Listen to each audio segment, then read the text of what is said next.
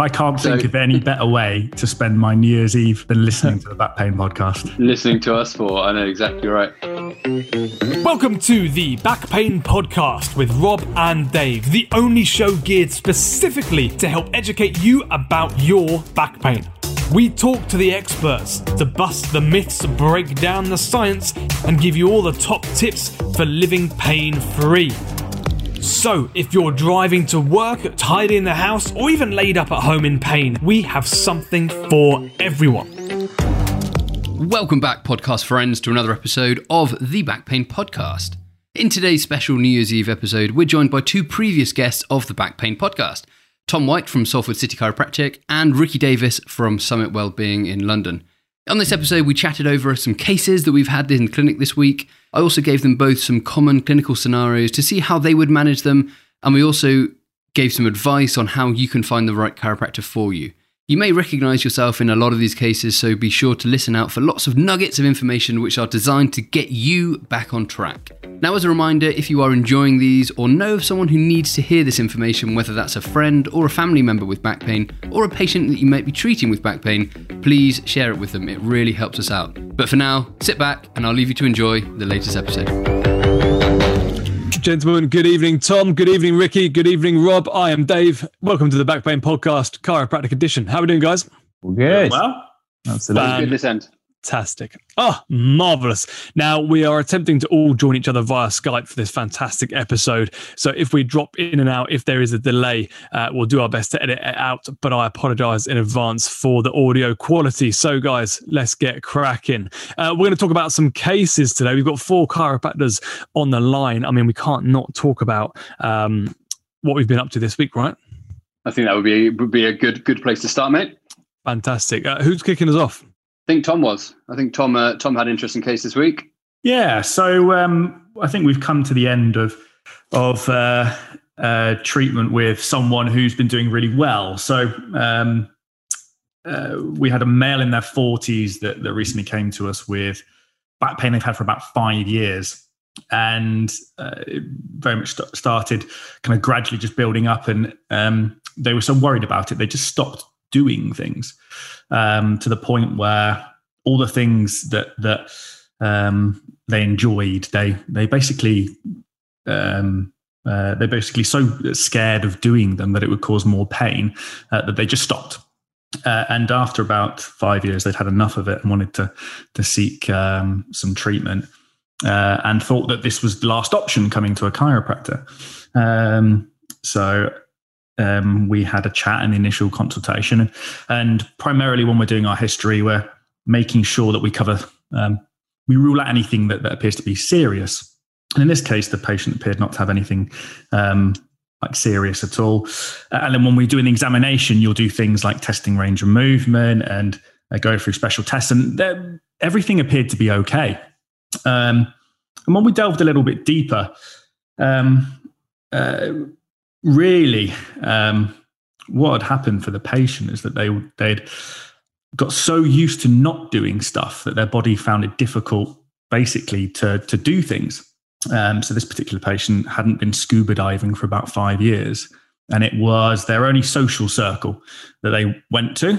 They don't care for a parent at home, so they don't have a lot of time to go and do social activities. And scuba diving was also their physical activity they did. So when they weren't doing it because they were scared about wearing a tank on the back for scuba diving because of their back pain, they were losing their physical activity a week, they were losing their social activity a week, and it's not a nice place to be if you enjoy doing something on a regular basis and it gets taken away from you. It's quite it's not a nice place to be, and I think that's even more prevalent this year. We're in the year of COVID, where a lot of people are not doing things that they would normally do, socially and physically as well. Definitely. And so I think the good thing and the standout thing for me with this is that we didn't really have to change a lot of things. We set some goals for the patient in terms of trying to find activities that they enjoyed doing that was away from scuba diving, with the aim of kind of building them back up. So, for example, we were setting them rehab where they would wear a backpack to kind of mimic the like demands of wearing a tank on their back. And they responded very quickly. And I had a message, it was actually last week, the end of last week, that they've had their first kind of pain-free day. They've gone on a half an hour walk with a backpack on, and there's no discomfort. So given the fact that I think pools are closed at the moment with COVID, but I think, when we're allowed to go back and do those types of activities, I think we'll be looking at getting that patient back into the pool as the next step of their rehab. But to go, from having pain for 5 years to in 6 weeks, having a pain-free walk, it's pretty positive.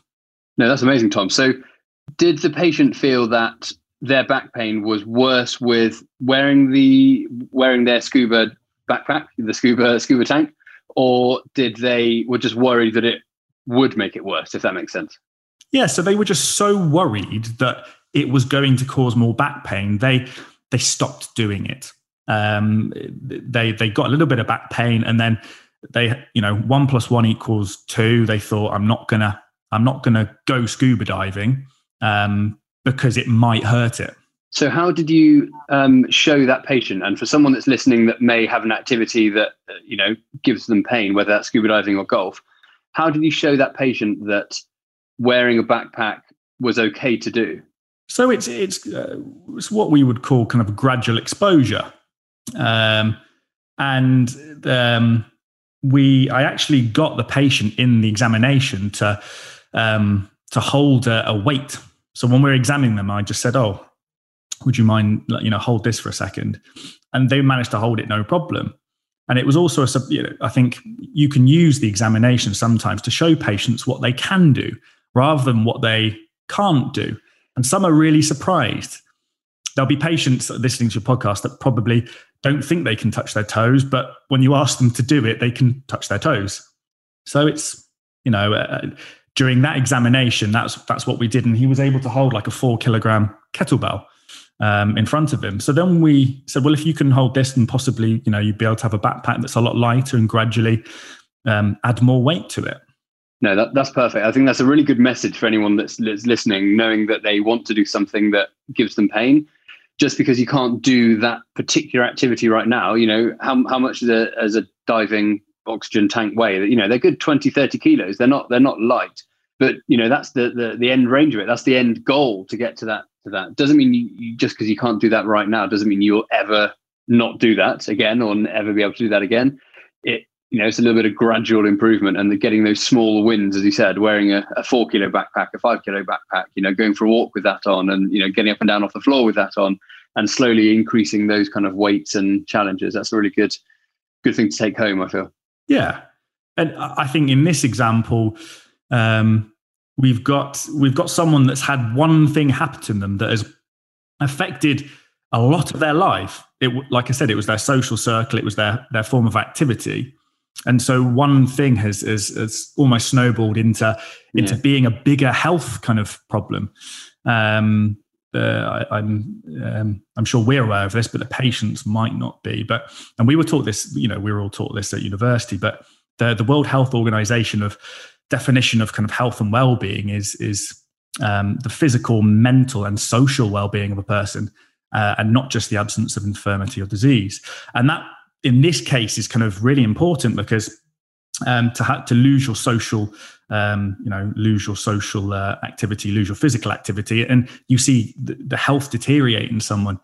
So no, definitely, it's been really positive for me because I actually, as a clinician, I didn't really have to do a lot. A lot of it was reassurance to the patient, showing them what they can do, and the patient themselves kind of did the rest. They went away and did the work and did the exercising.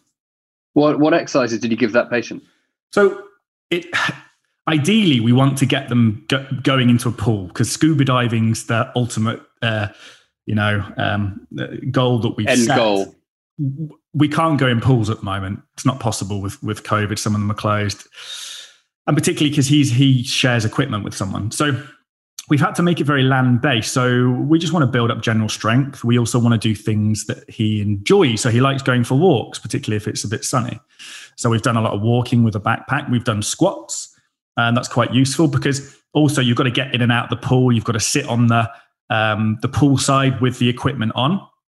So this was a discussion we had in the clinic of what do you need to be able to do to scuba dive, and how can we kind of recreate similar type of movements and also improve general fitness, because this is someone that hasn't exercised for 5 years because of fear of it getting worse. So Scott's was a big one. We gradually increased weight with him. And we were doing, I know you've had a podcast with Greg Lehman recently about core exercises. So we've done some of those, I guess, for general, not to particularly strengthen the core, but as general exercises. But I'd group those into that. This gentleman's cardiovascular health isn't particularly great. So eventually we do want to get him swimming when we're allowed to do so. Good work. That's a really interesting case. Thanks for that, Tom. Rick, I've got a few cases. Do you have a case which you want to go over, or shall I just fire away with one of mine? What's best for you? Mine is more, to be honest, like a group of cases that I'm sure you guys have probably seen loads of as well. It's obviously during COVID, I think a lot of people have taken up running, and they may not have run much previously.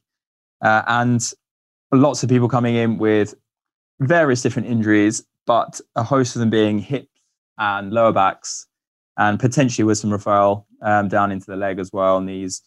And the real reason for those injuries is overload, or basically going into something which your body is not ready to do. It's not strong enough to do. So going from 0 to 100 far too quickly. So we've been seeing a lot of that. And it would be easy just to say, right, well, running isn't for me. That's something that obviously I'm not designed to do. But in reality, everyone can run. They can do whatever sport they really want to do, but it takes time potentially to build up to that point. Running is a very high impact activity. So we would never have a patient come in after a running injury and say, you know what, running's not for you. Try not doing anything, because actually exercise has been shown to improve pain, improve health, and both for a social and mental capacity as well. So it's about changing that load. So a lot of runners who are coming in at the moment, we're swapping to, especially coming from a cycling background, saying, how about if you can find a bike during COVID times, swapping to cycling, which is far less impact. It puts different pressures on your body, allows your running injuries to heal, and then allows you to then start from a better position, a stronger position, where then you can actually get back into the sport that you really want to do. So I think the most important, obviously, thing with it all is that just the takeaway for patients is that, even though you might be in pain, rest or total bed rest is never what we're expecting or suggesting when patients come in the door. It's really trying to find out what you can do, and then trying to, first of all, getting you moving in the right ways, allowing that sensitivity or that pain to heal, that injury to heal, and find you things that are going to strengthen you up so you can get back to where you want to be. So that's a really similar message to Tom's, in terms of it's about finding out people listening, finding out what you can do. Just because one particular exercise hurts doesn't mean you can't do all exercise. So it's finding something that works for you. And that's where we come in as therapists, and that can be your chiropractor, your physiotherapist, your osteopath, your GP. The goal of their goal is to find things that you can do and then help develop your strength and resilience around that particular exercise, I guess. And that's kind of, highlights that, whether that's a scuba diver or whether that's a runner. The scuba diver becomes walking with a backpack, and running becomes cycling to get that kind of leg movement and that leg strength. That's a really good take-home message. Patients are good at healing themselves, but what we're good at is trying to highlight where the issue is and directing that patient to basically the right solutions. So Ricky, when you're gradually increasing a runner's load, are you suggesting to them that they increase the distance, the time running, the intensity? What would be, for someone that's not run for, let's say, 2 or 3 years and they've picked it up, what would be your advice to them? is first of all finding out what their running knowledge is to begin with, and what their previous running history is. I mean, to give you an example, one of the starting points of a lot of back to run programs would be a 1 minute on, which is 1 minute jogging, 1 minute off, which is 1 minute walking, for 10 to 15 minutes, depending on what that person has done before. And that might actually be too much for a lot of people. But it's also highlighting things like cadence. And a lot of people think, what the hell is cadence when we start talking about that? It's essentially the amount of times your feet hit the floor in 1 minute. And if a person has not been thinking about their cadence, and potentially their cadence is a little bit low, so they might be running at 150 or 160 cadence, which would be a fairly low cadence, or at least your feet are hitting the floor less times per minute. What we're aiming to do is try and open their eyes to that kind of stuff, so that they can then think about, okay, so maybe if I increase my cadence, which would be normally around 170, 175 potentially, that actually might reduce my potential for injury. It might also speed up my running. So it's thinking about certain things as well, not just beginning at a very small amount and then increasing 10% a week, which would be a normal thing. But also thinking about other things, running technique, especially if they haven't been thinking about that before. Oh, perfect. No, thank you, Rick. So and I think we've spoken before about the Couch to 5K programs, and those are very similar in that kind of run walk strategy, where it's run for a minute, walk for 30 seconds, or walk for a minute, and it's adaptable to you, whether you do that over 12 weeks, 10 weeks, or 8 weeks. I think, they're various different programs. So another good one. Tom, you had a comeback on that. I think I get asked, I don't know about you guys in clinic, about different surfaces, what to run on, because there'll be people that can run on the beach, on sand, on tarmac, on grass. What's your advice for them when they're starting to run? What's the easiest kind of I asked Brad Beer this on our running episode.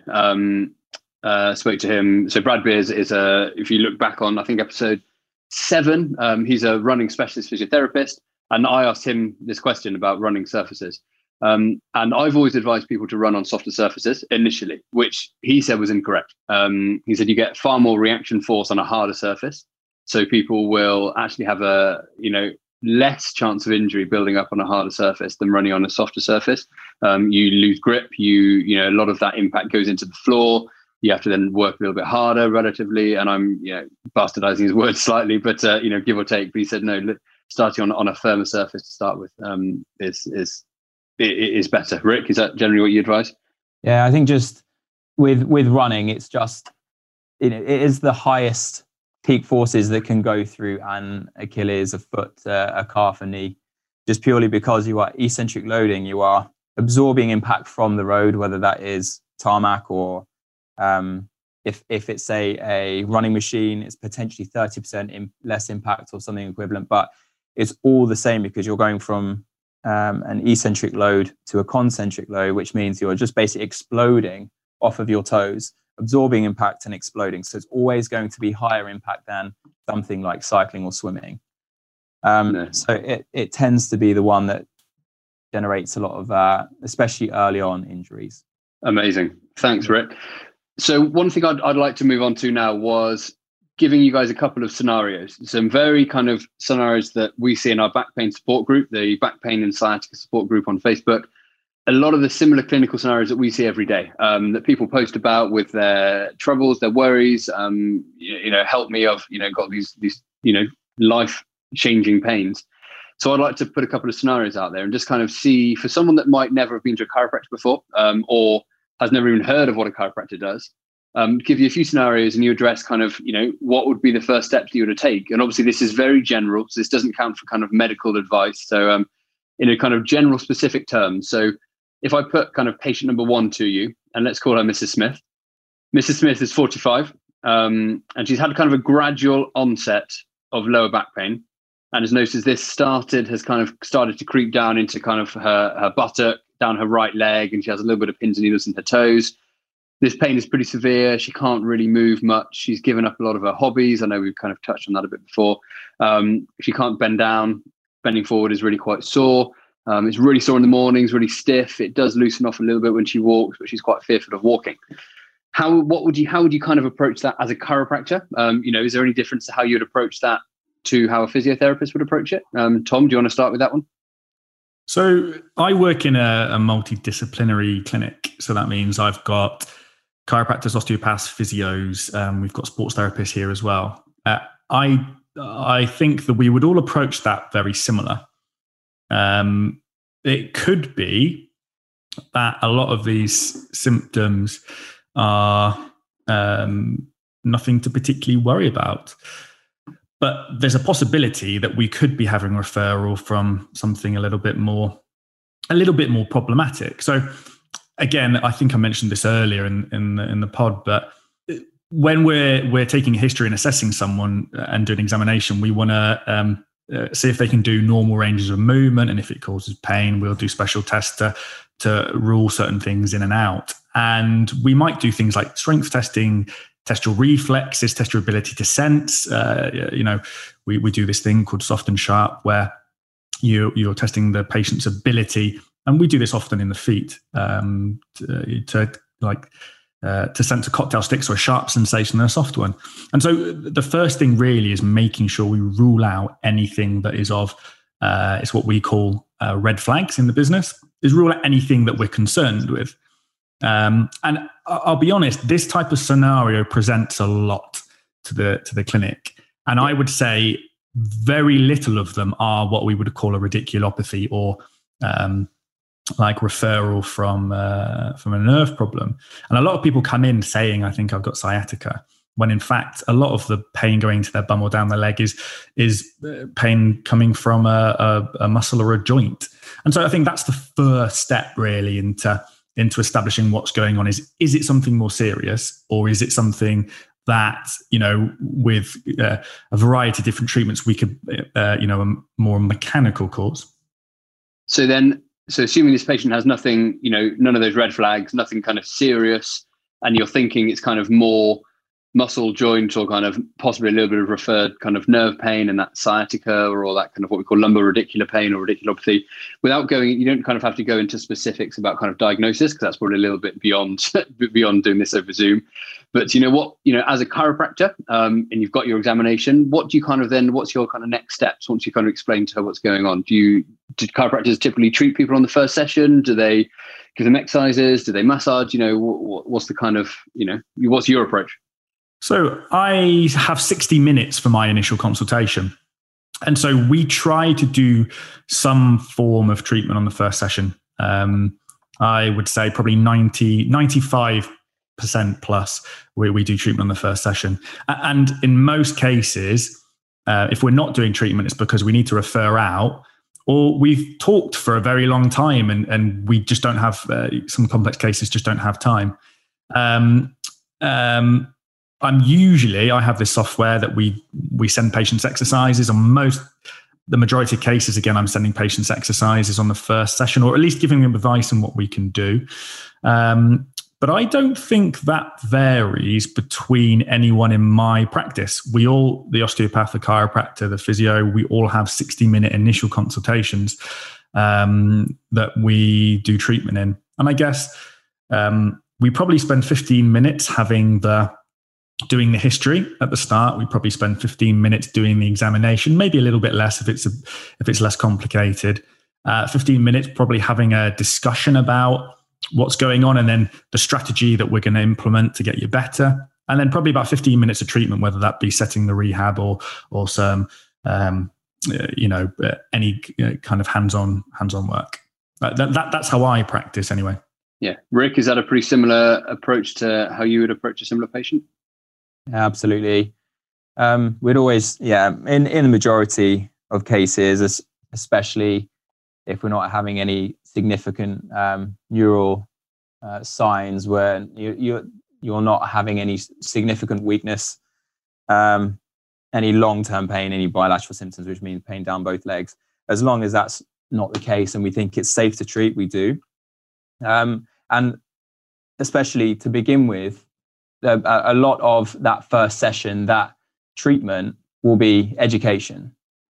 So it's discussing with the patient exactly what we think is going on and why they shouldn't be worried.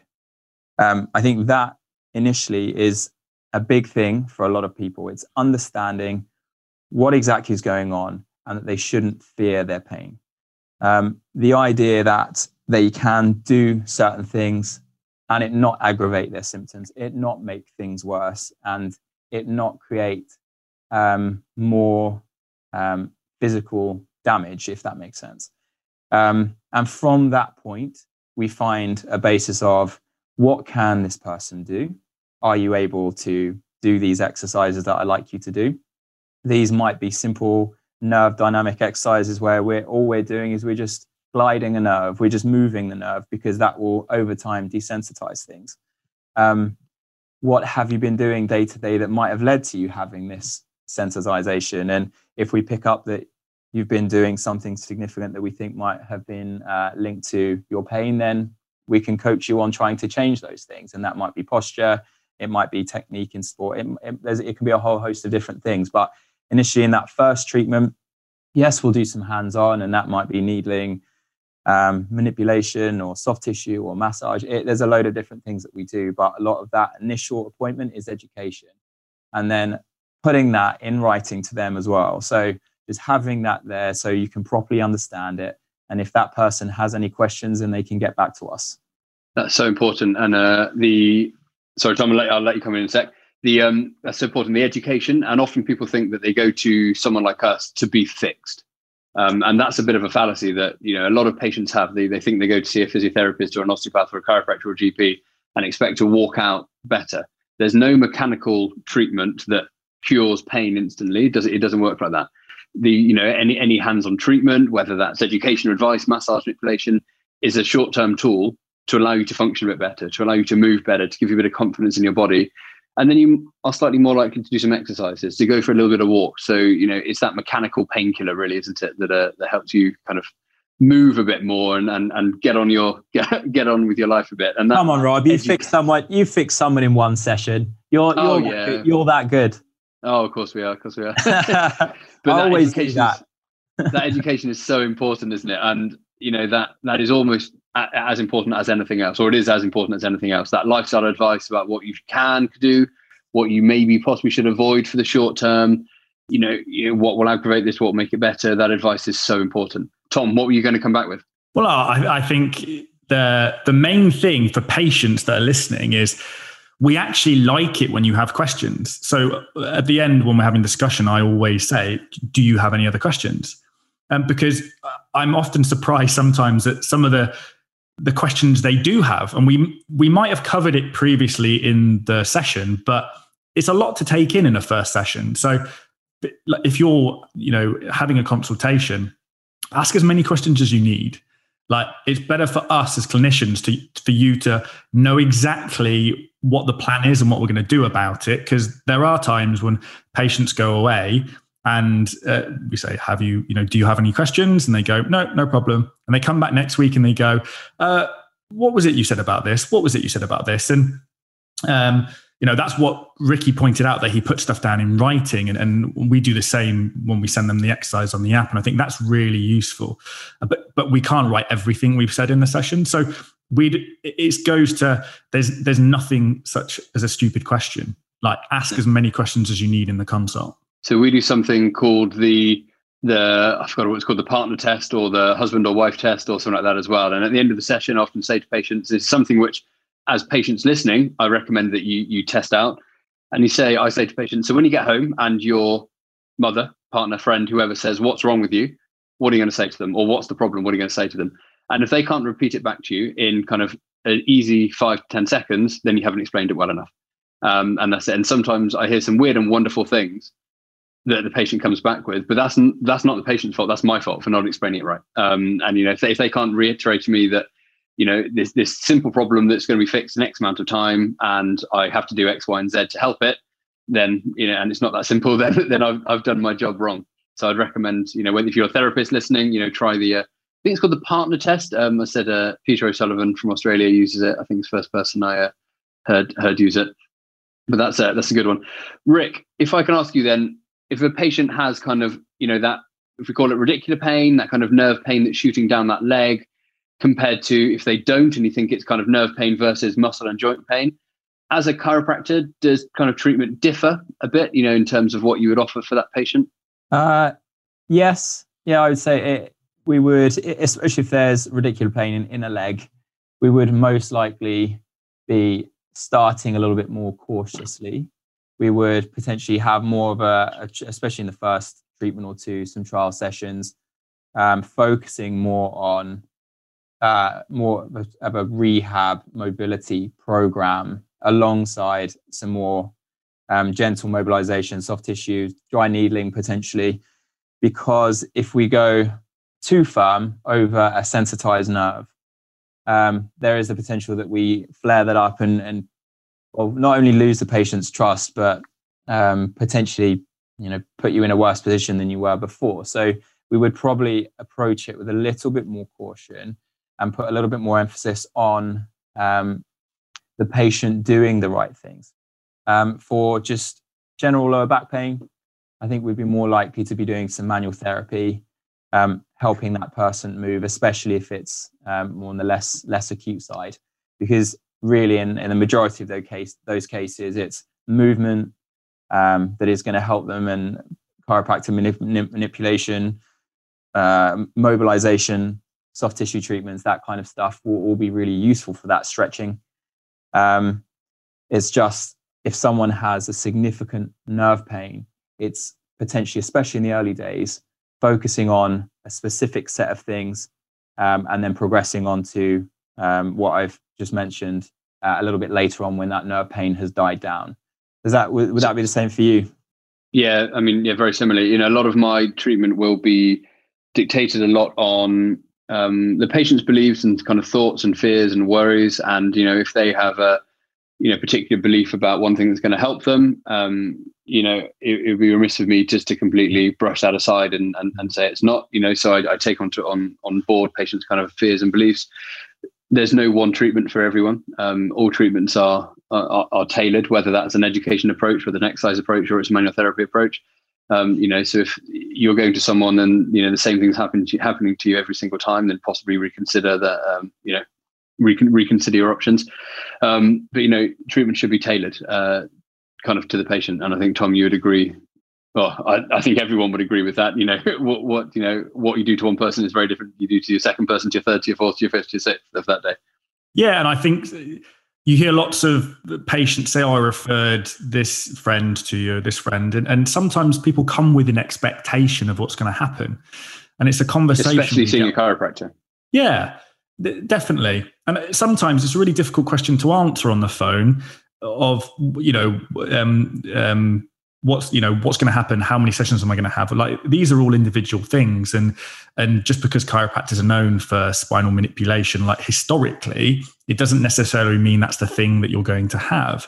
And we have a lot of patients saying, "Oh, I was worried to come in because I don't really want that." And it's a collaborative approach. The people that are therapists that are in front of you are there to help guide you and be like a team member of you getting better. It's not just they say, "This is what we do to get you better." It's a decision between both of you. So it always varies. No, that's so important. Also, what we'd be doing as well is, an important question is asking that patient, what has helped you before? Because in a lot of patients, if manipulation has helped them previously, then there's a good likelihood, if that is the same sort of pain, the same issue, that treatment type will help them. Some people hate dry needling. Some people respond really well to dry needling. So I think a really important question would be, what has helped you previously? And can we incorporate that into your treatment? And if you're going to see someone who is giving you a totally different treatment and not really listening to what's happened in the past, then I'd question that. Would that be the same for you? Yeah, and it's meeting the person in pain at their point as well. Is coming to meet their goals. As you said, their goals might not be plausible. They might want something, they might, we've all had patients that come to see us who just want you to, pop something back into place, and it's not appropriate for that patient. It might not be appropriate to do manipulation. It might be appropriate, but you might feel it's not appropriate at that particular time. But you meet them halfway. So you have that discussion as to when and whether that's not appropriate. Whether that's massage, or they want to do a certain exercise which you feel just aggravates it every time, or they want to do a lot which causes a lot of pain, and you think actually no, we're going to dial back on that, or they might have a stress fracture, in their pelvis or their hip that's giving them a lot of pain, and they want to carry on running. Sometimes you do have to have these hard conversations that you say, no, it's not appropriate to do that right now. So yeah, it's meeting the patients and managing their thoughts, fears, and expectations, I guess, Tom. Well, I think on that point that Ricky's made, it's also important that it's not always, just because the pain feels very similar, it isn't always the case that is the same problem. And so that's where the detailed examination, although it might be quite frustrating for a patient that's seen another practitioner before, feels they have the same thing, and then goes to another practitioner, like we get it a lot in chiropractic, where they've been and had some manipulations and made the back feel better. They've had a similar type pain, and they go to another chiropractor, maybe because they've moved, or the chiropractor moved away, and then they don't get they don't get the same treatment. It could be that the chiropractor has noticed something else that, because some people might not have seen a chiropractor for 20 years. So if you're going to a chiropractor 20 years later, you're 20 years older, there's other things that have happened. Back then you might have been 40, now you're 60. We might Evidence has moved on. We might be a bit more gentle in our approach than. So that's a regular thing we get, where people expect the same thing, and it isn't always what we're going to do. And that's where our also patients filling out forms. Like, it's really important that we have as much information as possible. Some people that have been to people previously have, that they don't fill out forms as in depth as they might do of someone that's never been to see someone, because they're a bit blasé about going. They think they're going to expect something. And so that's one advice I'd give to patients that are listening, is if you do go see somebody, give us as much information as possible. We'd rather have more information than how many times has someone put they've got no medical history. And then I think it's you, Rob, where you had an amputee present to you, and he was like, well, not an amputee. I had a GP who said they'd had no surgeries or hospitalizations ever. And then this particular patient took their shirt off and had a huge scar running from kind of the base of their neck to the base of their spine. And they'd had some rods inserted into their spine about 20 years ago and had completely forgotten it. So this is it. So yeah. Those forms are so important to fill out. And that's probably, the clinician will ask questions as well. And we try and be as thorough with that. But the more information we have, it's, at the end of the day, it's your health. And we'd rather have the full body of information to make decisions on your health. Yeah. So if someone is wanting to go and see a chiropractor, for anyone listening, and they are unsure or a little bit scared or unsure what to expect, or kind of want to make sure they're A, finding the right person, and B, they're being taken care of, what should they look out for when they're kind of searching for someone to go and see? Who wants to take that question? Well, I'm a member of the BCA, so the British Chiropractic Association, and you can check. There's like a finder for chiropractors there that you can see who's in your local vicinity. So if they're a BCA chiropractor, they're going to be registered with the GCC, which is our governing body. If you're worried about it, most chiropractors will often have a quick chat with you. So you don't always need to go in for initial consultation if you're not so sure. Most chiropractors will quite gladly offer a conversation on the phone at the moment, obviously with COVID, or even like a 10-minute, my clinic, we have a 10-minute consultation that you can come in and have a chat to see if it's something you think is suitable. That would be my best advice. Is that the same for you, Ricky?